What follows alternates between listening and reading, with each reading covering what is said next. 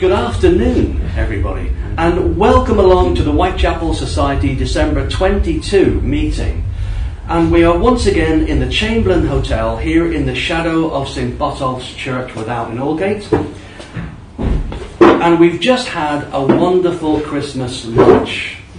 We've all had, and if you're listening to this online, I am surrounded by people in funny hats, Christmas jumpers, and in various stages of inebriation. So what better way to aid the digestion than to hear a story of debauchery, notoriety, and scandal? Very good. So this afternoon we are delighted to welcome back author Daniel Smith, who you'll all remember did a talk in June 2021 on The Peer and the Gangster, which was a story about the Cray twins and Lord Boothby. If you have missed that, you can go back to the excellent Rippercast podcast and re-listen to that. So Dan is a published author. His works include The Sherlock Holmes Companion, an elementary guide, The Spade as Mighty as the Sword, a history of the Second World War Dig for Victory campaign, and finally his book The Ardlamont Mystery, the real-life story behind the creation of Sherlock Holmes. His recent work is called Dolphin Square, A Notorious History, which he's co-authored with Simon Danczuk. And is a subject of this book that he'll be discussing this afternoon. Now, Dolphin Square's proximity to Parliament and the West End and the privacy it afforded its residents attracted a cast of characters that included MPs of every political persuasion, as well as spies, actors, businessmen, prostitutes, and con men. Whoa! You guys rock.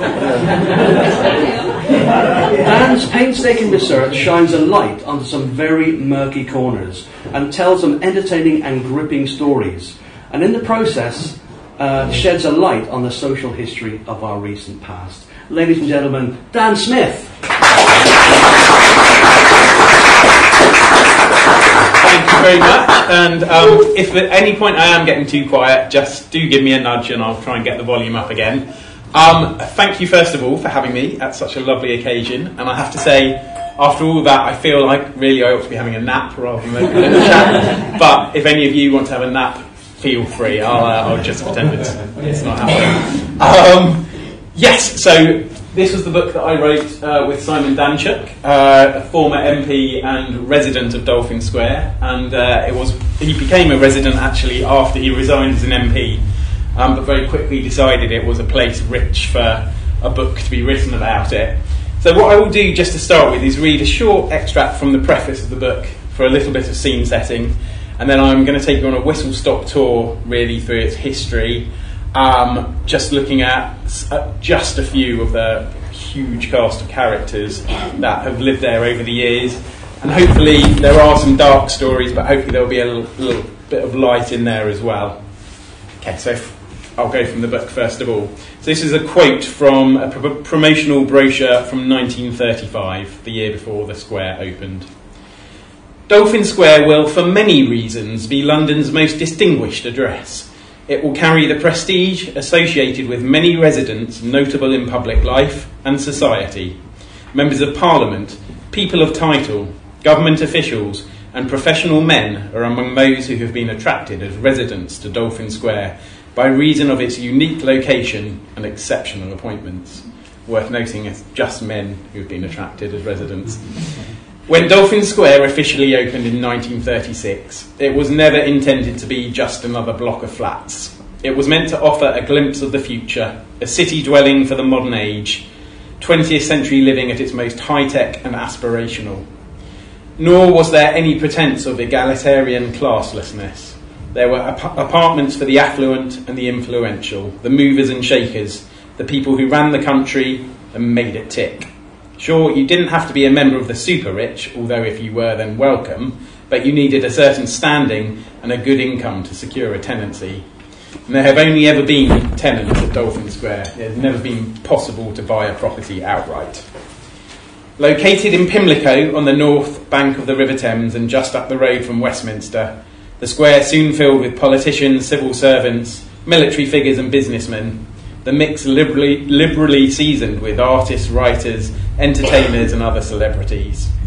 There were a fair few working class faces too, but they were there to serve as caretakers, errand boys, cabbies, tradesmen, shopkeepers and the like, all cogs in the Dolphin Square machine that has ensured life runs smoothly for those who can afford to live there. The complex has been likened to a citadel.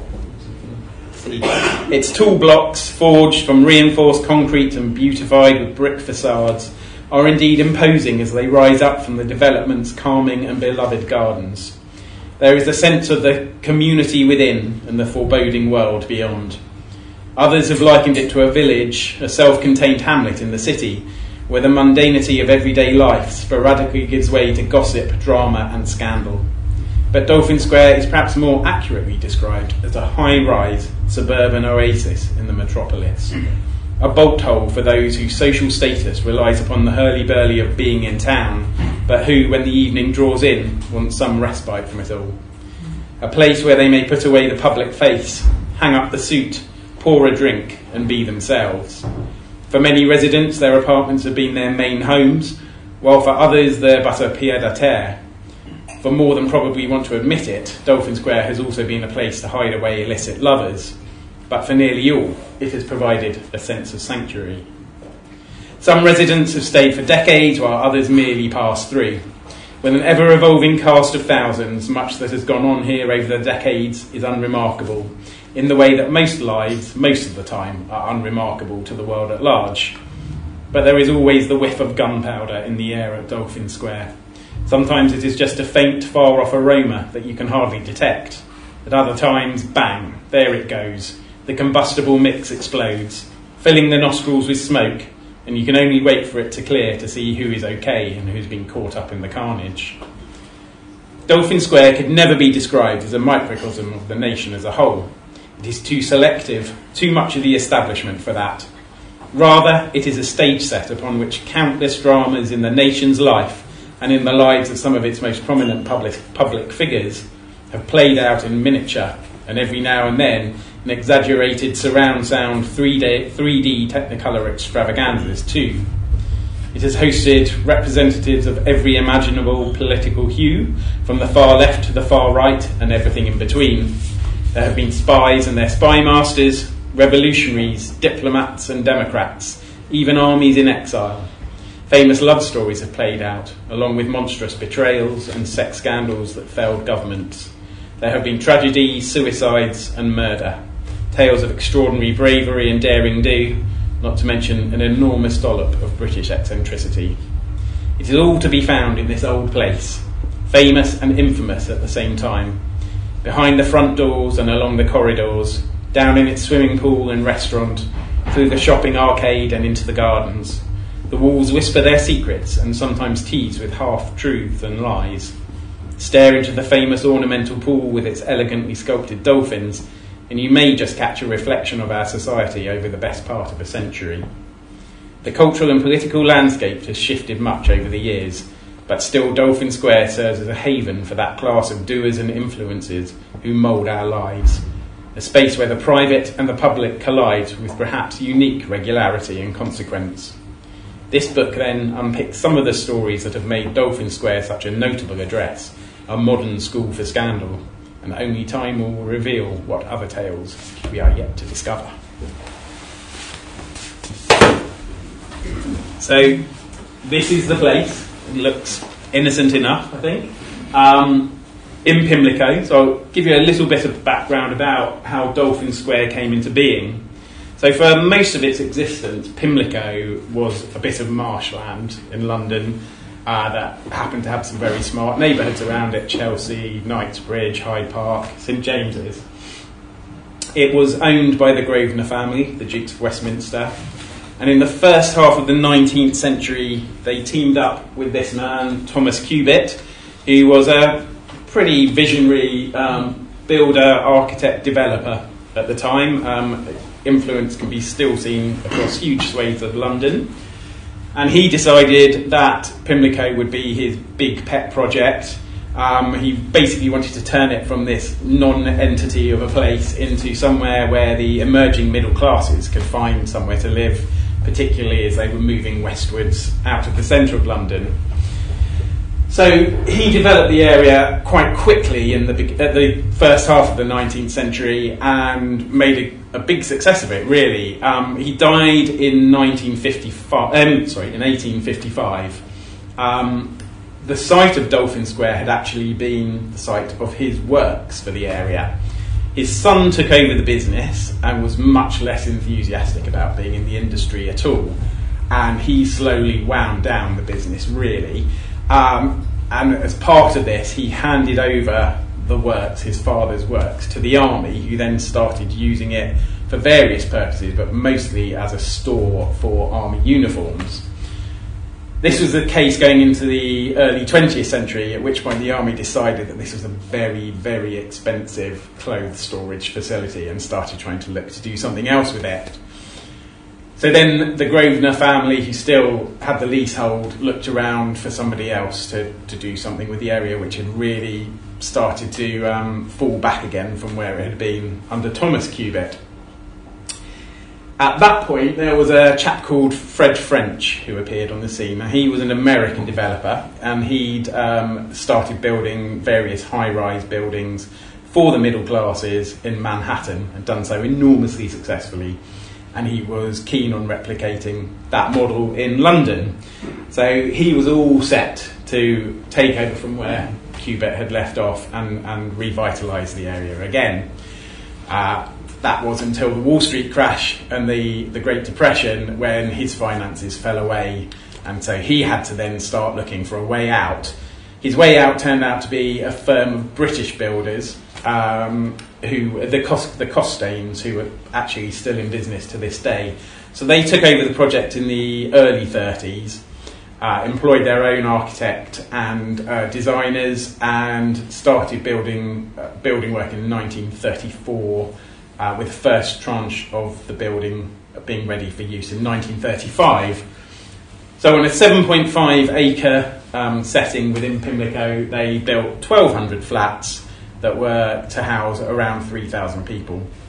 So when I talk about in the introduction this idea of there's a lot of people passing through all the time, and most of these people are leading good and perfectly wholesome lives, but there's certainly scope for a few of the scandalous people to make their way through as well. So the flats open in 1936, and from the outset, thanks to their proximity, particularly to Parliament, to MI5, MI6 and Whitehall, there were a lot of prominent people who were moving in. This is really just a taster of a few of those faces from the early days. So we have Ellen Wilkinson, who's better known as Red Ellen, both for her hair colour and her politics. She was a Labour MP, very prominent in representing her constituents. Also led a stretch of the Jarrow Marches, the famous Jarrow March. And she had a very tragic end in Dolphin Square, as it turned out. She was made the Education Secretary in the post-war government of 1945. She was in her 50s at this stage. But within 2 years, she was dead. She was found unconscious in 1947 in her flat in Dolphin Square. She was taken off to hospital and she never really regained consciousness. She died 3 days later. She suffered terribly with asthma. She'd also done a lot of travel as part of her job, and I think there was one particular trip down to the West Country a few months earlier where she contracted pneumonia, which had weakened her lungs. But it was also found that she'd taken, she'd had an overdose of barbiturates. She was self-medicating, not only for lung problems but also for insomnia. There's much mystery still as to whether she intended to hasten her demise or not. I think probably she didn't. I think it was probably just an accident. But in the aftermath of her death, various facts came to life, including that she had been having an affair with the Home Secretary, Herbert Morrison, and Morrison had recently made it very clear to her that he would not be leaving his wife for her. So she certainly had personal tragedy going on. There were also fairly strong rumours she was about to be manoeuvred out in a cabinet reshuffle. So it was a sad end to one of the square's early political superstars. Shortly after she moved in 1940, a pre-parliamentary Harold Wilson also took up a flat.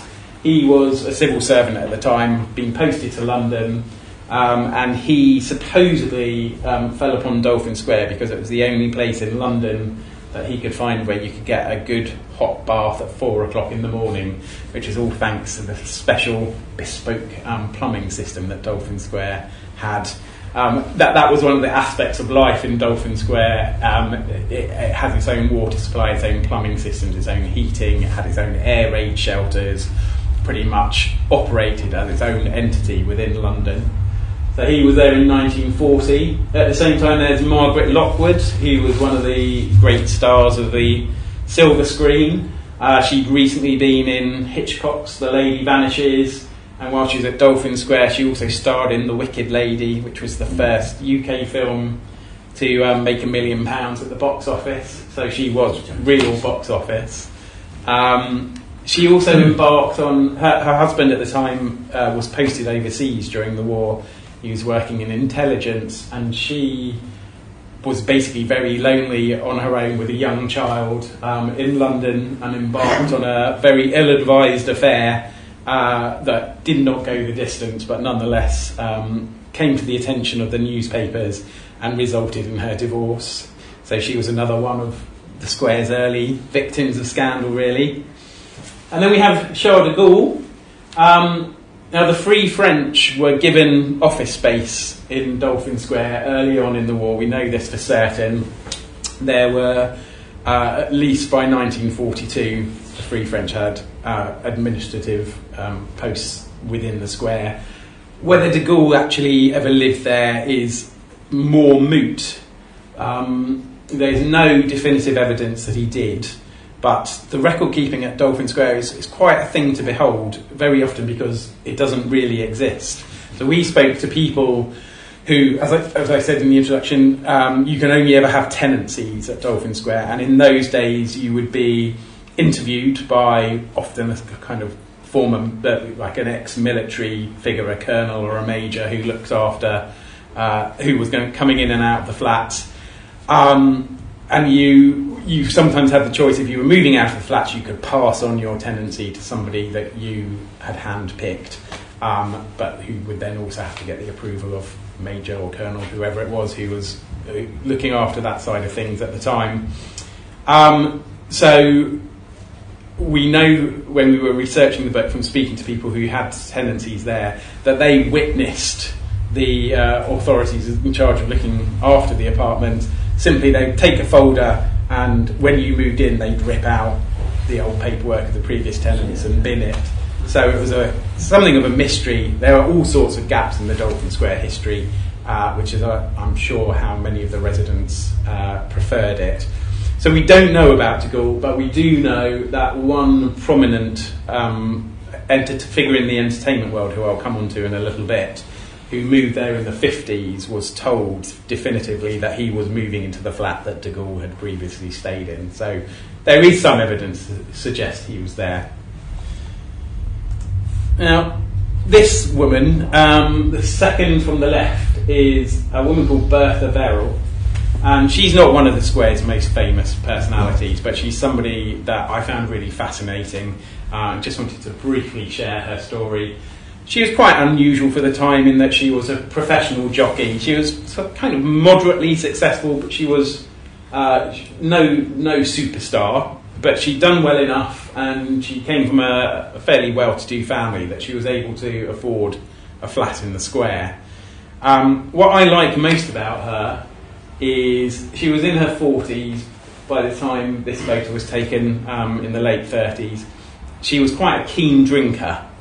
And on several occasions, she was arrested for being drunk in charge of a horse around Pimlico and Westminster, and particularly in Hyde Park as well. She'd go racing around Rotten Row in Hyde Park. On one occasion, she was arrested, and the police officer noted down that she was maudlin drunk. And the other officer with him said that she'd been riding at a similar speed to what one would expect in the Derby. She claimed on that occasion she had not been drunk at all, but she had merely taken an odd-smelling nerve tonic, which I suspect might have been gin, but there we are. So she was a great character. She stayed in the square for a little while, moved out in the 40s, which people did. You know, some people would be there for a long time, but there was a lot of transients in these early years. But she was certainly one of the more famous, well-known figures within the square for her horse antics. Another man who didn't exactly keep a low profile, but was perhaps more discreet in his behaviour, was this chap, Maxwell Knight. He was a tall, reasonably ungainly figure who was always dressed in tweeds, by and large, kind of old-fashioned English eccentric. He was a fairly successful thriller writer. He played drums in a jazz band, and he was also a very keen naturalist. Now, apparently he had all sorts of animals pass through his flat in Dolphin Square, including bear cubs, lion cubs, and monkeys. During the war, as I mentioned, Dolphin Square had its own air raid shelters, and they were divided at various points along all sorts of lines, so there were spaces for those who snored and those who didn't snore. There were spaces for those who had animals, and it was reported during the war that there were lion cubs down in the air raid shelter at one point, and they were presumably Maxwell Knight's.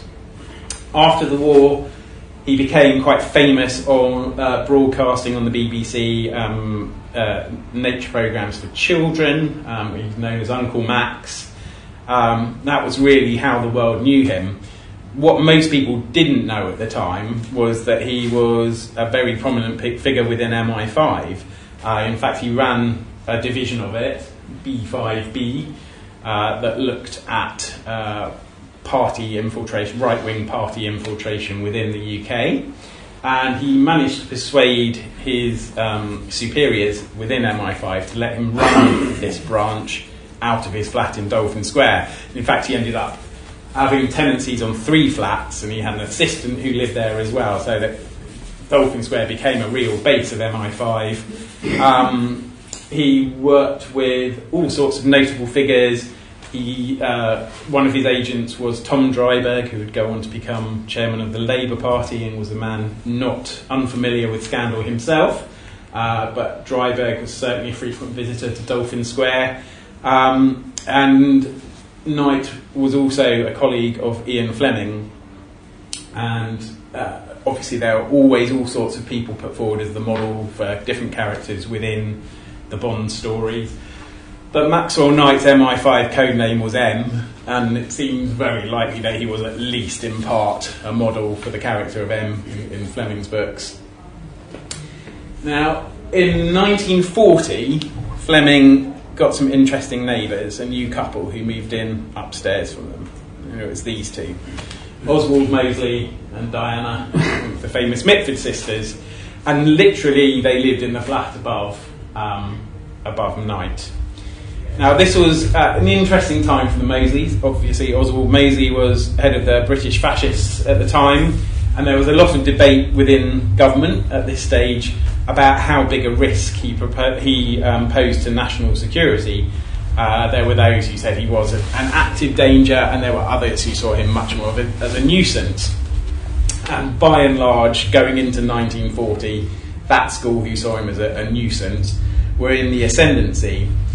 But Knight was not convinced, and in May 1940, so not long after he got them as neighbours, he had a meeting with the Home Secretary, with the head of MI5, and with the Chief of the Imperial General Staff, where he voiced his concerns about Mosley, and indeed about both of the couple. We now know from recently released MI5 papers that MI5 in many ways regarded Diana Mosley as more of a security risk than Oswald.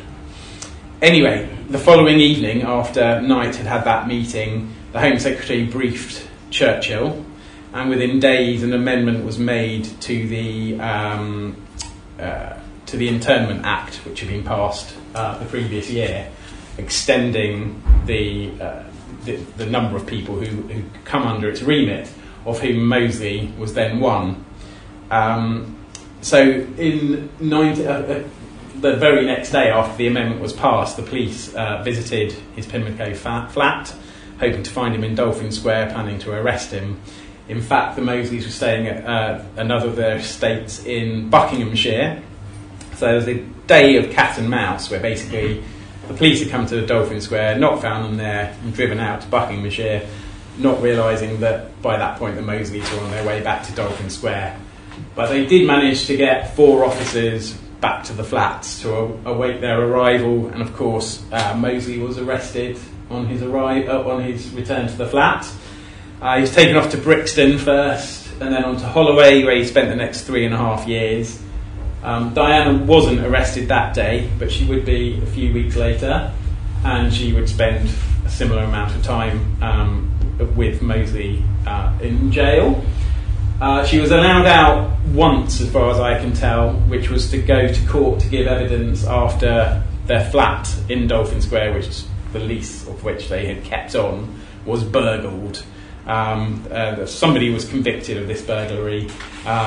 The big prize that he got on that day was £10 worth of Diana's silk stockings, which had apparently been left in the flat that day. So you can see we're already very early on, we're kind of into these games of high politics and espionage within the square. But it wasn't all so grim. Here we have 2 sisters. These are 2 of my favourite characters from the book, Ida and Louise Cook. So they were 2 spinster sisters, and they lived most of their lives at the family home in Balham. But they took a lease early on, I think in the late 30s, maybe 1940, on a flat in the square. Louise was a civil service secretary, and Ida, by this time, was a very successful Mills and Boon author. They both loved opera, and that was their great passion, and particularly with Ida's royalties from her books, I'm led to believe were much higher than they are today, I'll just point out. They were able to travel across the continent and go to opera concerts, almost weekly all over the place. They became friends with various conductors and opera singers, and it was one such couple, a conductor and his opera singer wife. They met in Austria early on in the war, and the conductor, the husband, asked them to check up on 2 Jewish friends of theirs who had recently fled to London, which the Cooks suitably did. But from there, things developed, and they started assisting other refugees who were trying to flee Germany at the time. And their role, first of all, was to help extract the wealth of Jewish families who weren't allowed to take it. At this stage, they were allowed to come out of the country themselves, but they could not bring their jewellery, any significant amount of money, any other assets that they had with them. So what the Cooks would do was they would fly out from Croydon Airport Friday night, and they would go to somewhere in Europe where there was an operatic event. As the war progressed, it would turn out that some of these operatic events would be put on specifically to give the Cooks an excuse to fly to wherever it was in Europe. They'd fly out from Croydon Airport, they'd wear their humble, normal, everyday clothes. They'd go to their concert. They would then pick up, typically furs, jewellery and amounts of cash from people who are either already on their route towards London or were planning to go in the very near future. And they would choose a different airport to the one that they came into a country in, so they wouldn't be recognised, and they would simply change into whatever they'd been given. They would arrive in their humble clothes, they would leave the country in fur coats with thousands and thousands of pounds of jewellery on them, and in this way they were able to smuggle out assets for people who would a few weeks later turn up at Dolphin Square to reclaim their wealth, having arrived out of the clutches of the Nazi authorities. They were enormously successful at this. They would talk about it later. They said some of it they just thought was the fact that people thought that two spinster sisters like them just wouldn't be up to no good. If anybody questioned them, they would suggests that they were afraid to leave their riches and finery back home in the UK for fear that some relative or other would steal it from them. So they liked to carry it with them wherever they went, which was an excuse which worked very, very often. Other times they just brazenly, went ahead and did it. So on one occasion, Ida, I think it was, said she had put on a fur coat and had an enormous diamond brooch on the lapel of this coat, and she was asked about it on the border, and she claimed that it was just costume jewellery that she bought from a Woolworths down the road, and she was believed, and it was enormously successful. And as the war progressed, they started helping people smuggle their way across the continent as well, and their flat in Dolphin Square became a safe house. So we think that at least 30 people escaped the Nazis and had their start in London, where they would be provided with papers, they'd be provided with contacts who'd be able to give work to new arrivals, and sometimes even some money as well. So they had this incredible life story. In later years, they kept the flat on, even though they weren't living there very much at all. They kept the flat on. In later years, after the war, it was often used to house people from the operatic world who were a bit down on their uppers. And in 1964, we also know that Maria Callas came to the flat and gave a concert to raise funds for their work. So they're definitely two of my favourite characters from the book, and hopefully an indication that what went on in Dolphin Square wasn't all dark and awful. We'll move into the 50s, and here we have an interesting menage a trois. So Peter Finch was, as you may well know, a hugely successful actor of Australian origins. He would go on to win an Oscar posthumously in 1977. When he was starting to make his way on the stage in Australia as a young man, actually Vivien Leigh and Laurence Olivier were touring the country at the time, and they saw his work, and Olivier was really pivotal in encouraging Finch to come over and take his chances in London, which Finch did. He married a ballerina, Tamara Chinarovna, I believe that's how you pronounce her name, in 1943, and the couple moved in with their young child in 1949, took up a flat then. All was going pretty well. Peter Finch's career was forging ahead. Then, around 2 o'clock in the morning, on a cold January morning in 1953, there was a ring of the doorbell at the Dolphin Square flat. It rang again and again and again. And so Tamara got up, she found a dressing gown, she went to the door, she opened it just enough so she could see who was there. And she saw Vivien Leigh, dressed in a translucent white dress and a long mink coat. And she was highly animated. Now, as we now know, Vivien Leigh was having some mental health problems at this time and was almost certainly going through an episode on this particular night. Anyway, they invited her in, she sat down, continued to talk in a quite agitated manner, and it emerged throughout the conversation that she was about to start work on a movie called Elephant Walk in Ceylon, Sri Lanka as it is now. She was signed up to do it, as had Olivier, but Olivier was too ill. He was exhausted basically, and he wasn't going to be starring in the film.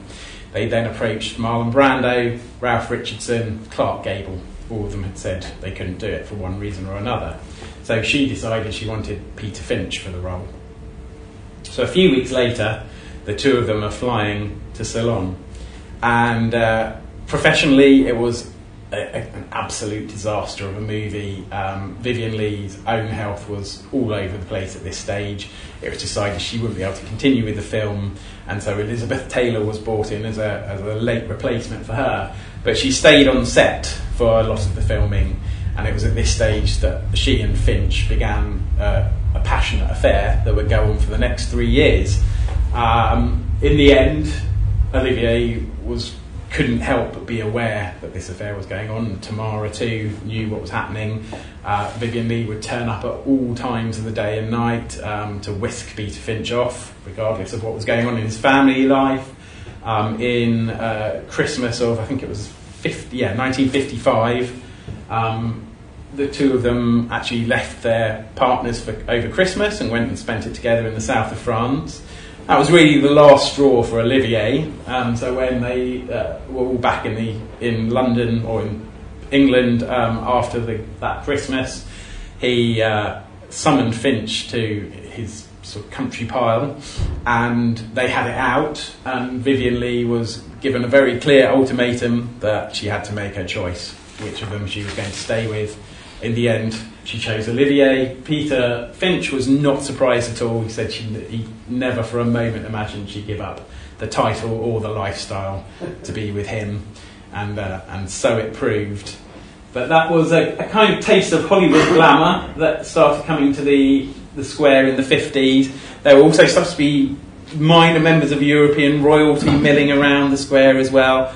Other stars, perhaps possibly less glamorous, I don't know, but that's maybe not fair. But Shirley Bassey was resident there for a little while, Diana Dawes as well. Then into the 60s, we have a change of pace again, which starts with this man, John Vassall. So in 1961, he was working as a fairly mid-ranking civil servant at the Admiralty. And he just stepped out of the office. He was on the Mall, and he was about to make his way back to his flat in Dolphin Square when he was approached by two plainclothes policemen, bundled into the back of a car, and he wouldn't see Dolphin Square again for another 10 years. It turned out that Vassall had been spying for the Soviet Union since 1954, and despite being a fairly unremarkable civil servant, he proved to be a very, very good spy. He'd been caught in a classic honey trap. He'd been posted to Moscow in the early 50s. He was homosexual. He'd ended up in a compromising situation. There was a party in Moscow where one of his Russian colleagues had taken him. Photographs were taken.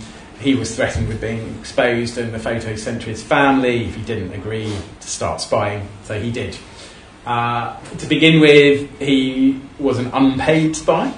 But as the years progressed and the value of the material he was supplying grew, he started earning very good money from the process. This was a very sensitive time as well. Vassall was not the only spy coming to light. This was at the time when John Blake had just got an enormously long prison sentence after being exposed as well, and the Portland spy ring had just been uncovered. There was also further controversy. So it's a Macmillan government at the time. And there was a chap called Tam Galbraith who was Vassall's boss, and there was a suggestion that when people asked how had this lowly civil servant got away with it for so long, there was a suggestion that he and Galbraith had some sort of inappropriate relationship. This was almost certainly completely unfounded. There was a sort of media frenzy, and as I say, there was a frenzy at the time about all things espionage anyway. And the newspapers got hold of some notes where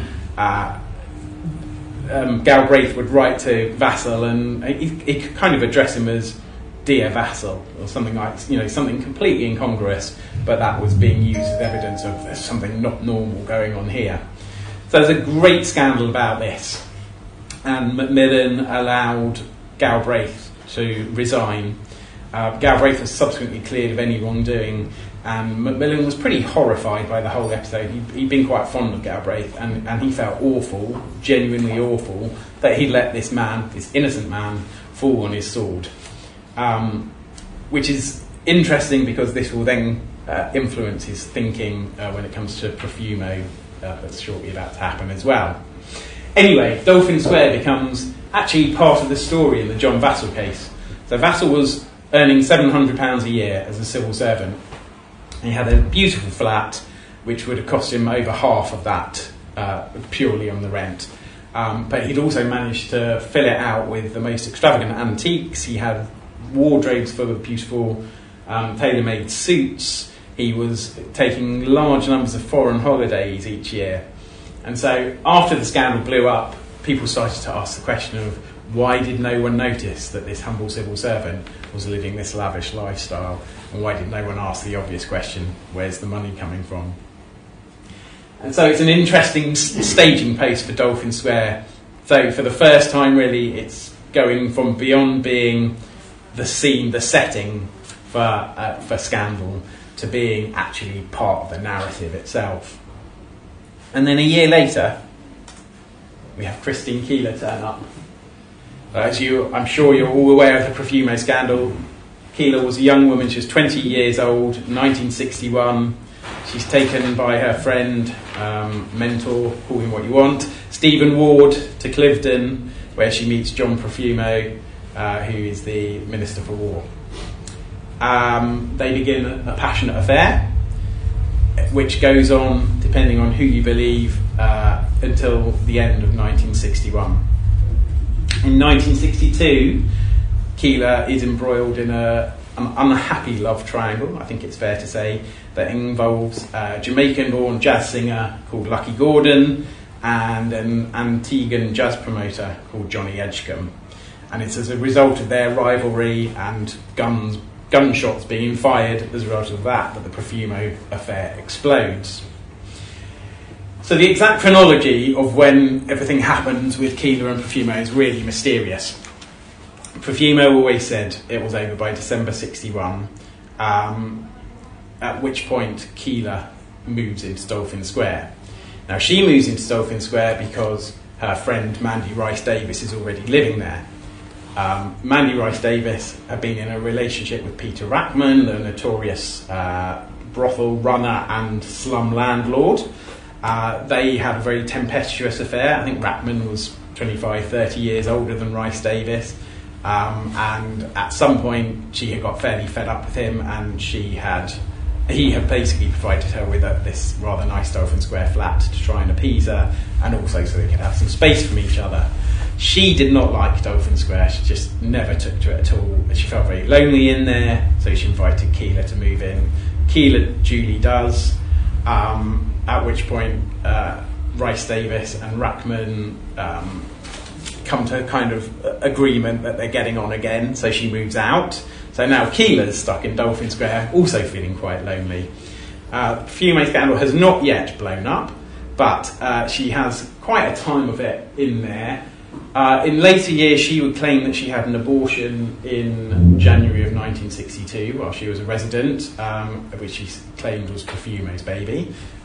There's much debate, it's difficult to know how much to believe of those kind of stories when they're told years later, and obviously in memoirs for money in many cases, but that was what she claimed.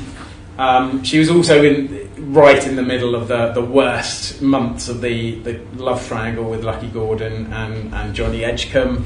Lucky Gordon in particular was a regular visitor, and on one occasion he arrived while she was hosting a party in the flat, and he ushered everybody else out of the building, principally because he'd found a fire axe which was hung on the door, and urged them all out with some force and held her prisoner for 3 or 4 days. It was only when he ran out of cigarettes and went down the shop to buy a new packet that she was able to escape. So she had a pretty terrible time there. Then the Profumo scandal, she leaves in 1962, later on in the year, and of course the Profumo scandal breaks in 63, and Macmillan at this stage also has the John Vassall scandal very clearly in his mind, where he'd let a good man go and regretted it deeply. Having had the promise from Profumo that there had been nothing untoward going on, he lets Profumo stay, and of course we all know what happens there. So really Macmillan in each of these scandals makes the wrong call on who to trust and who not to trust. But subsequently, when there was the public inquiry into the Profumo affair, there were various witnesses, 2 key witnesses in particular, who claimed that they had seen Profumo visiting Keeler at Dolphin Square on numerous occasions, and indeed found them in bed together on one occasion, well into 1962. The judge dismissed it out of hand, basically because they were of suitably low class that he thought he could just dismiss them without, second thoughts anyway. But it's an interesting possibility that perhaps the Profumo affair did go on under Dolphin Square's roof. And I find it quite interesting that Dolphin Square, having been such a prominent feature of the Vassal scandal, which was then, completely overwhelmed by the Profumo scandal, but actually Dolphin Square has managed to keep its name mostly out of the Profumo scandal, but it was really there again very centrally.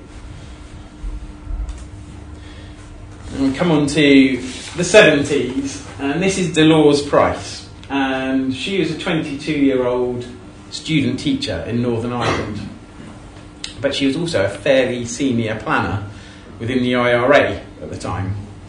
And in March 1973, she led the gang who launched the first major bombing campaign on the mainland during the Troubles. Their plan was to plant 4 bombs around London, 4 car bombs, one outside the Old Bailey, one outside the Ministry of Agriculture, one at an army recruitment office in Whitehall, and one outside Scotland Yard. So in the months leading up to the attack, they'd stolen 4 cars within Northern Ireland, and they then shipped them over to Liverpool and drove down from Liverpool, and they then stored them overnight in an underground car park, the underground car park at Dolphin Square. So on the night of 7th of March 1973, there were these 4 vehicles in there, all loaded to the gunwales with dynamite, and nobody knows anything about them. Particularly not a chap who we interviewed for the book, a man called Tommy Foster, who worked in the car park at the time. He was quite a junior figure, but he worked in the car park at the time. And they spotted one of these cars, a Ford Cortina, and it had committed the biggest sin you could commit in the Dolphin Square car park at that time. It was parked in a residence bay. So his boss said, that car cannot stay there. So between the two of them, they jacked the car up and moved it 70 yards across the car park to one of the public spaces, completely oblivious to its contents and what havoc they were both in. As it happened, the 4... not all the bombs went off successfully the next day, but some of them did. There were 200 casualties. There was 1 fatality, a man who died of a heart attack just shortly after one of the explosions. The police then made the connection, realised these 4 cars had all been parked in Dolphin Square, came back to talk to Tommy Foster, drove him off to the local station and interrogated him for hours about what he knew, which was basically nothing at all. And as he recalls it, having spent hours and hours there in quite arduous circumstances, they told him that he was free to go, and he asked if they could give him a lift back to his work in Dolphin Square. And him being a disappointment and having provided him with no decent intelligence, they told him in no uncertain terms he was going to be walking home. The 70s is a thriving time for scandal in Dolphin Square, and it takes on all sorts of shapes and types. So here we have Sybil Benson's brothel.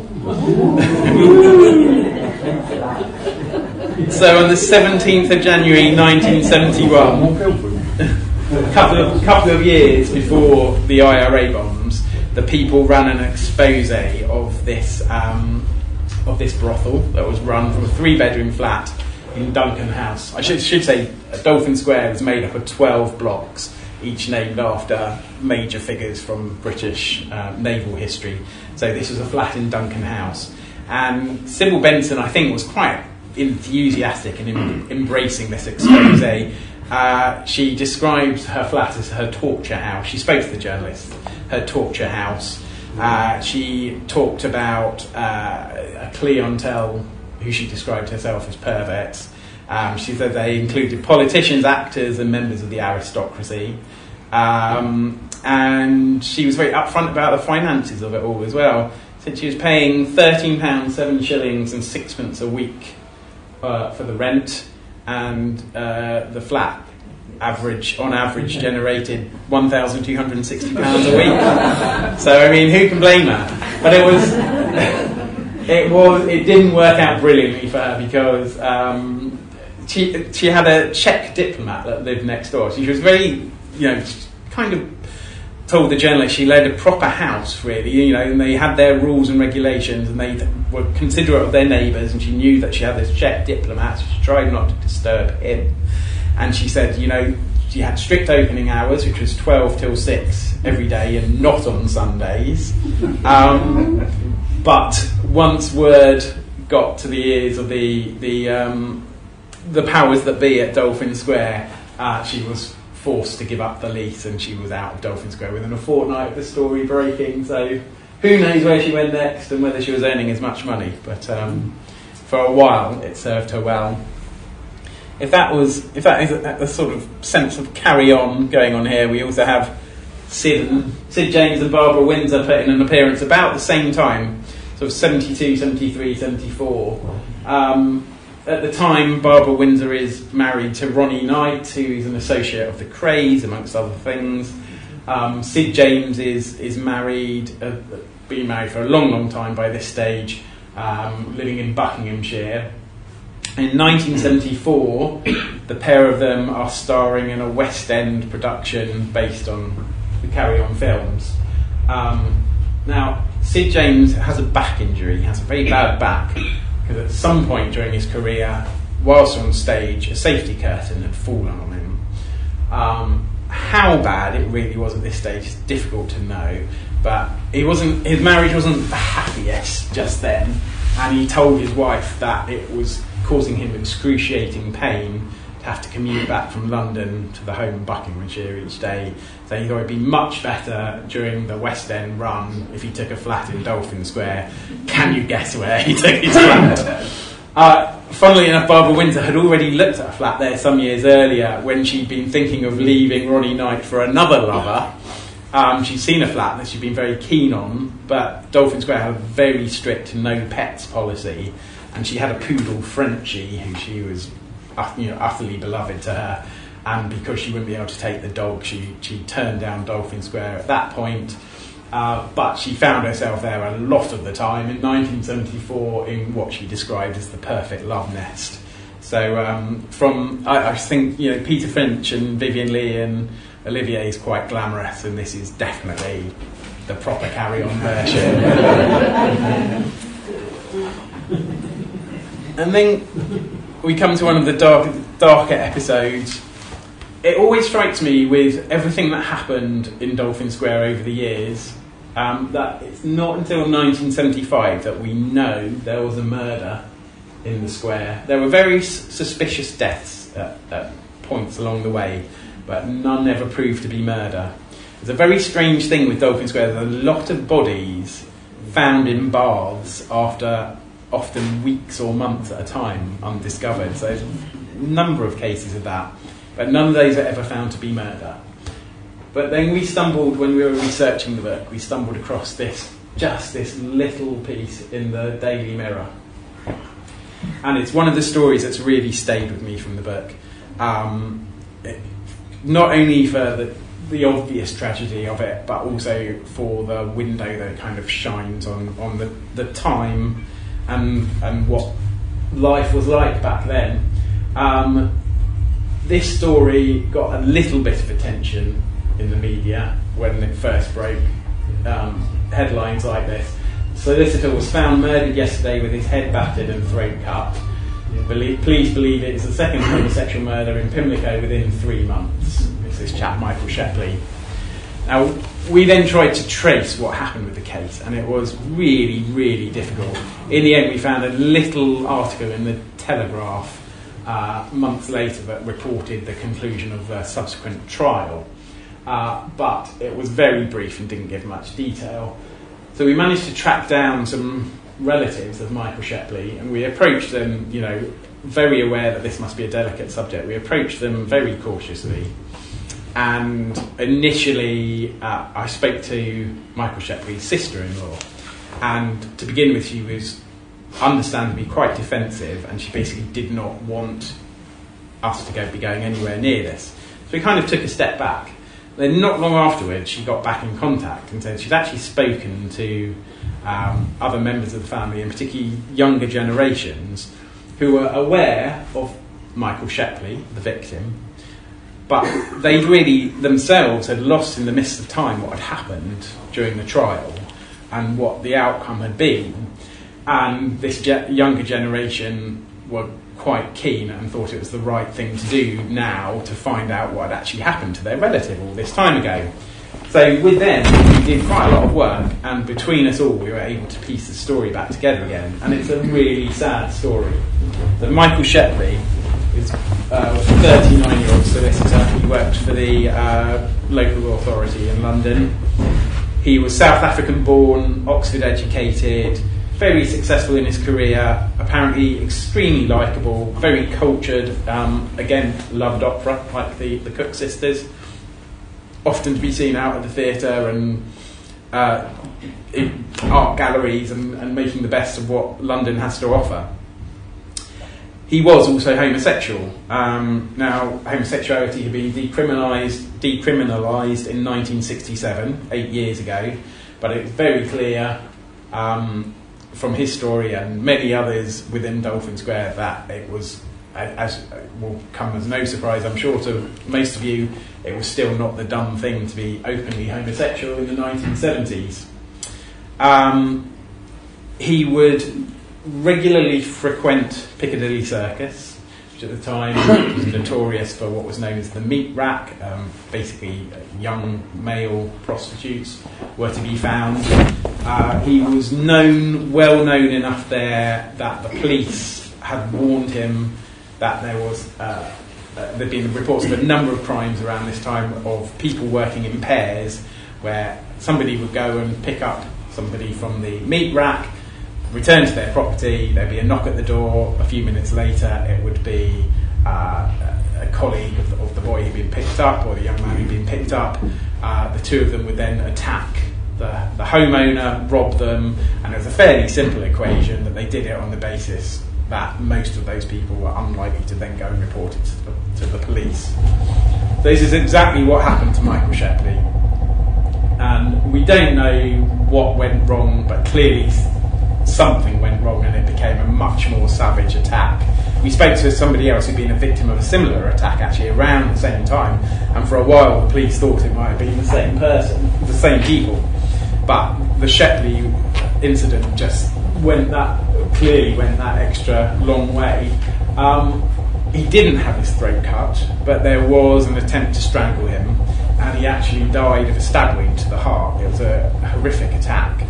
At the time, his mother really struggled almost as much with the fact that her son was gay as with the fact that he'd been murdered in this way. We saw letters from her. She really came up with a fictional existence for him and reasons for why he'd been killed.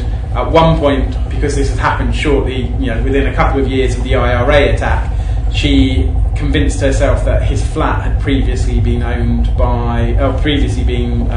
rented by somebody from the Irish security forces, and that was the reason why Shepley had been mistakenly targeted.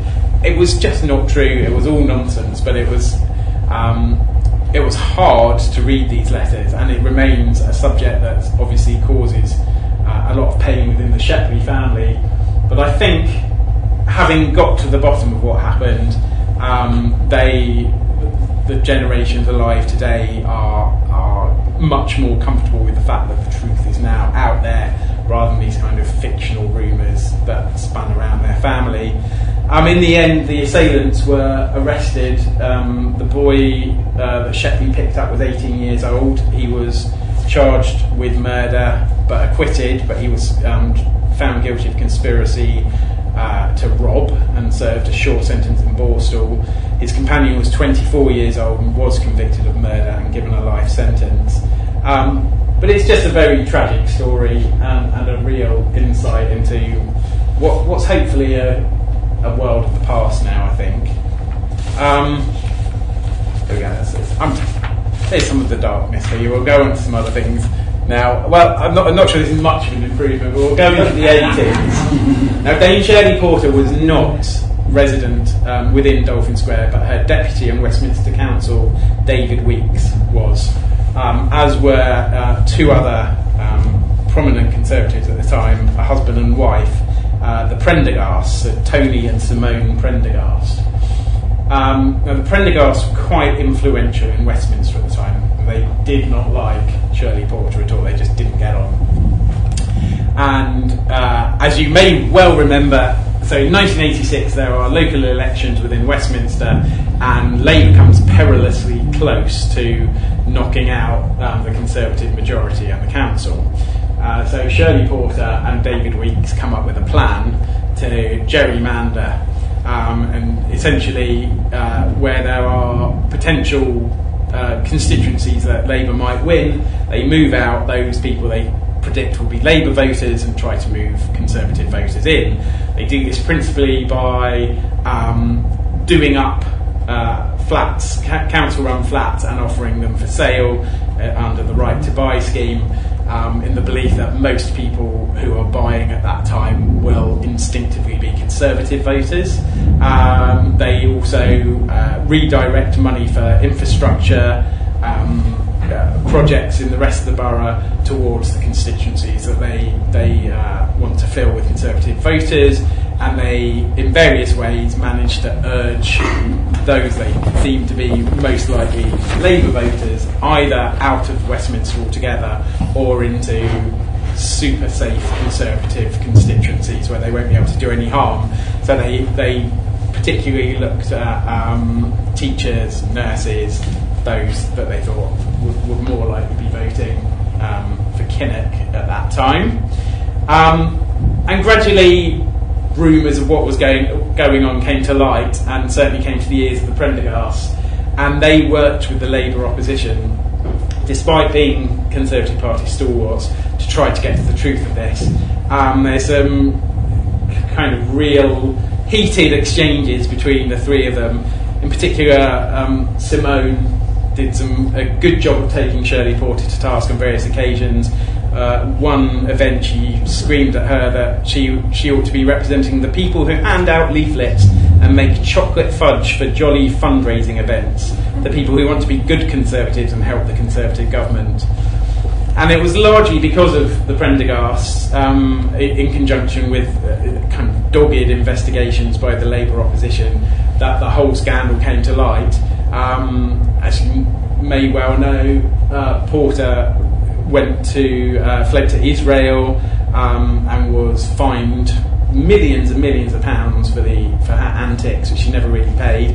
David Weeks remained in Dolphin Square. He was fined a significant amount, much less than her. I think something like £77,000, which he did end up paying back. And this was in the heyday. When Dolphin Square opened, there was quite a strict policy by those looking after the tenancies that there should be political balance, and they tried a system where you had so many Conservatives, so many Labour, and if a Conservative left, you replaced them with Conservatives. Somebody from Labour left, you replaced them with somebody else from Labour. They tried to keep that balance. In the 80s, Dolphin Square was very much can I okay that? Yeah. Was very much of the Conservatives. Now that would change, certainly after Blair came into power. Dolphin Square was for a while very much of Labour. I'd say today there's pretty much political balance again. And of course Hainsford Oaks would not be the last major political scandal to hit the square.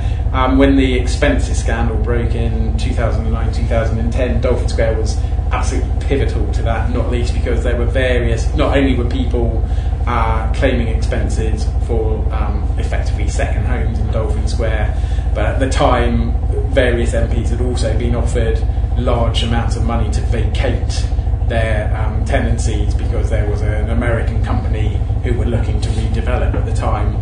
So this was by no means the last of the great political scandals, but it was quite a good, juicy, satisfying one. Now, when we wrote the book, Simon and I, we also knew we were going to have to deal with probably what Dolphin Square has become most notorious for, which is allegations of organised abuse. I won't dwell on this being a festive occasion. I won't dwell on this for too long, but I thought I really ought to cover it to some extent. This really came to a head in 2014 with this man who was known at the time as Nick, who made allegations of a VIP paedophile ring that operated throughout London, but principally in Dolphin Square, and that was responsible for the murders of 3 children. And at the time, Metropolitan Police said that they considered the allegations to be credible and true. Now, as you may remember, this set off a real domino rally of events in which various prominent public figures were accused of some terrible things, and basically, in the end, Nick was shown to have fabricated the allegations. He was subsequently arrested and put on trial himself, and is now serving an 18-year prison sentence. So when we came to write the book, we thought very much, well, we're going to have to deal with this, and it will be a case of saying it's all nonsense, and then we'll move on. And I can confirm that Nick's stories were all nonsense, but the more we delved, the more that there seemed like it was too simple a case to say Dolphin Square has no case to answer at all, which is certainly what is often argued these days. I mean, whenever Dolphin Square tends to get mentioned in the press now, there's just a complete undermining of any suggestion that anything ever bad happened at Dolphin Square, and I think that's a very difficult position to hold. We interviewed, and we saw the evidence of, and personally interviewed victims of abuse, police officers, solicitors, drivers. Dolphin Square had a driving pool for years and years and years, and many of those people were, the eyewitnesses to things which were clearly not right. We have a chapter in the book that deals with the testimony of one victim in particular, and so I think in particular there was the independent inquiry into child sex abuse that closed. I can't remember if it was last year or the year before, but there was lots of evidence given there in which Dolphin Square appeared quite prominently, and much of that evidence was from police officers. And interestingly, we also found just one of those little threads that you sometimes pull when you're researching books. David Weeks, Shirley Porter's deputy, we interviewed him, and he's very personable, and he told us about how he had come to get his flat in the 70s when he was a young man starting out in his career, and he had to have one of these interviews with Colonel or Major, whoever it was it happened to be at the time, and he was not sure how that was going to go because he didn't have much of a track record behind him. He wasn't confident he'd get a flat. But he was already active within the Conservative Party, and he'd become friends with a chap called William Van Straubenzie, who was a solicitor. And he also happened to serve as a legal advisor to the Dolphin Square Trust, which ran things for the residents. He didn't live at the square, but he said to David Weeks, if you go to your interview, just tell them that you're a friend of mine, they'll all be fine. And that is what happened.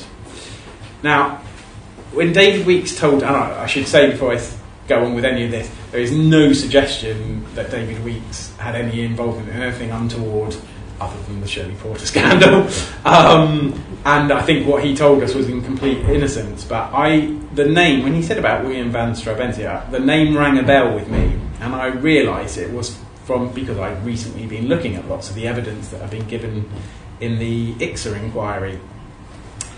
And during that inquiry, MI5 were asked to submit evidence, which they did very, very reluctantly, but they did in the end submit a statement about various public figures who they'd had concerns about regarding abuse. And one of those was William Van Straubenzie, who had gone on to become a Conservative MP and a Northern Irish minister.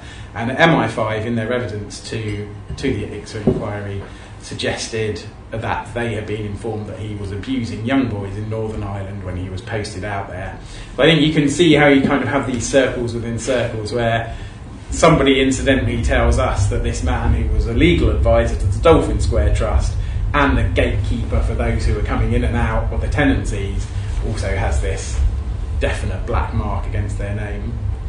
But anyway, I did think I ought to cover the subject in some detail, but I shall leave it there for now. And I think time's pushing on, so have I got time to finish off? Yeah, go ahead. We've got 15 minutes. Okay. We have to leave. So this is the last slide of the day, and I thought in many ways this sums up Dolphin Square for me. This is Lord Sewell, Baron David Sewell, who was a Labour peer of the realm, and in 2015 he was the subject of a classic tabloid sting.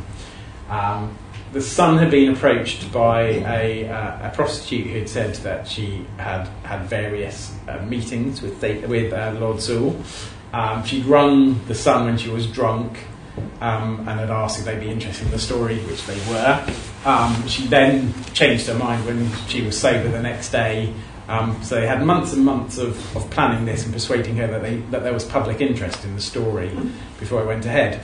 And the public interest was basically that Lord Sewell, at the time, was Deputy Speaker of the Lords and had played quite a prominent role in writing up the Code of Conduct for Lords, which was meant to hold them to being to selflessness, integrity, accountability, openness, honesty, and leadership. So this was the basis on which the Sun decided that they would bug Sewell's flat and install hidden cameras, and here we have the result. They ran the story. Sewell had 2 prostitutes with him that night, snorted a white powder off a table, never definitively proven what the white powder was, but I think we can all be fairly sure.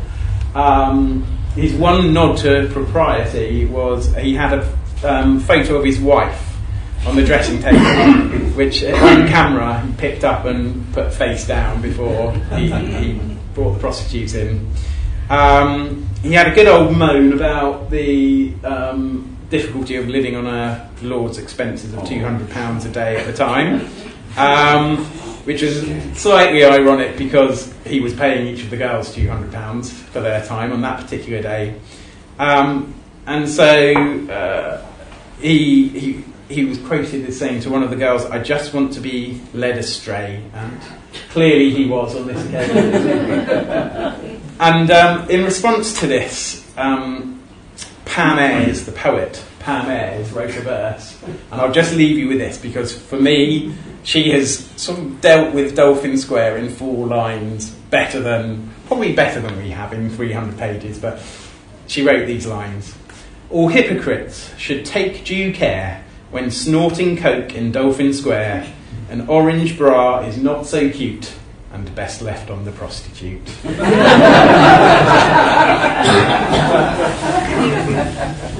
Place to be proud of.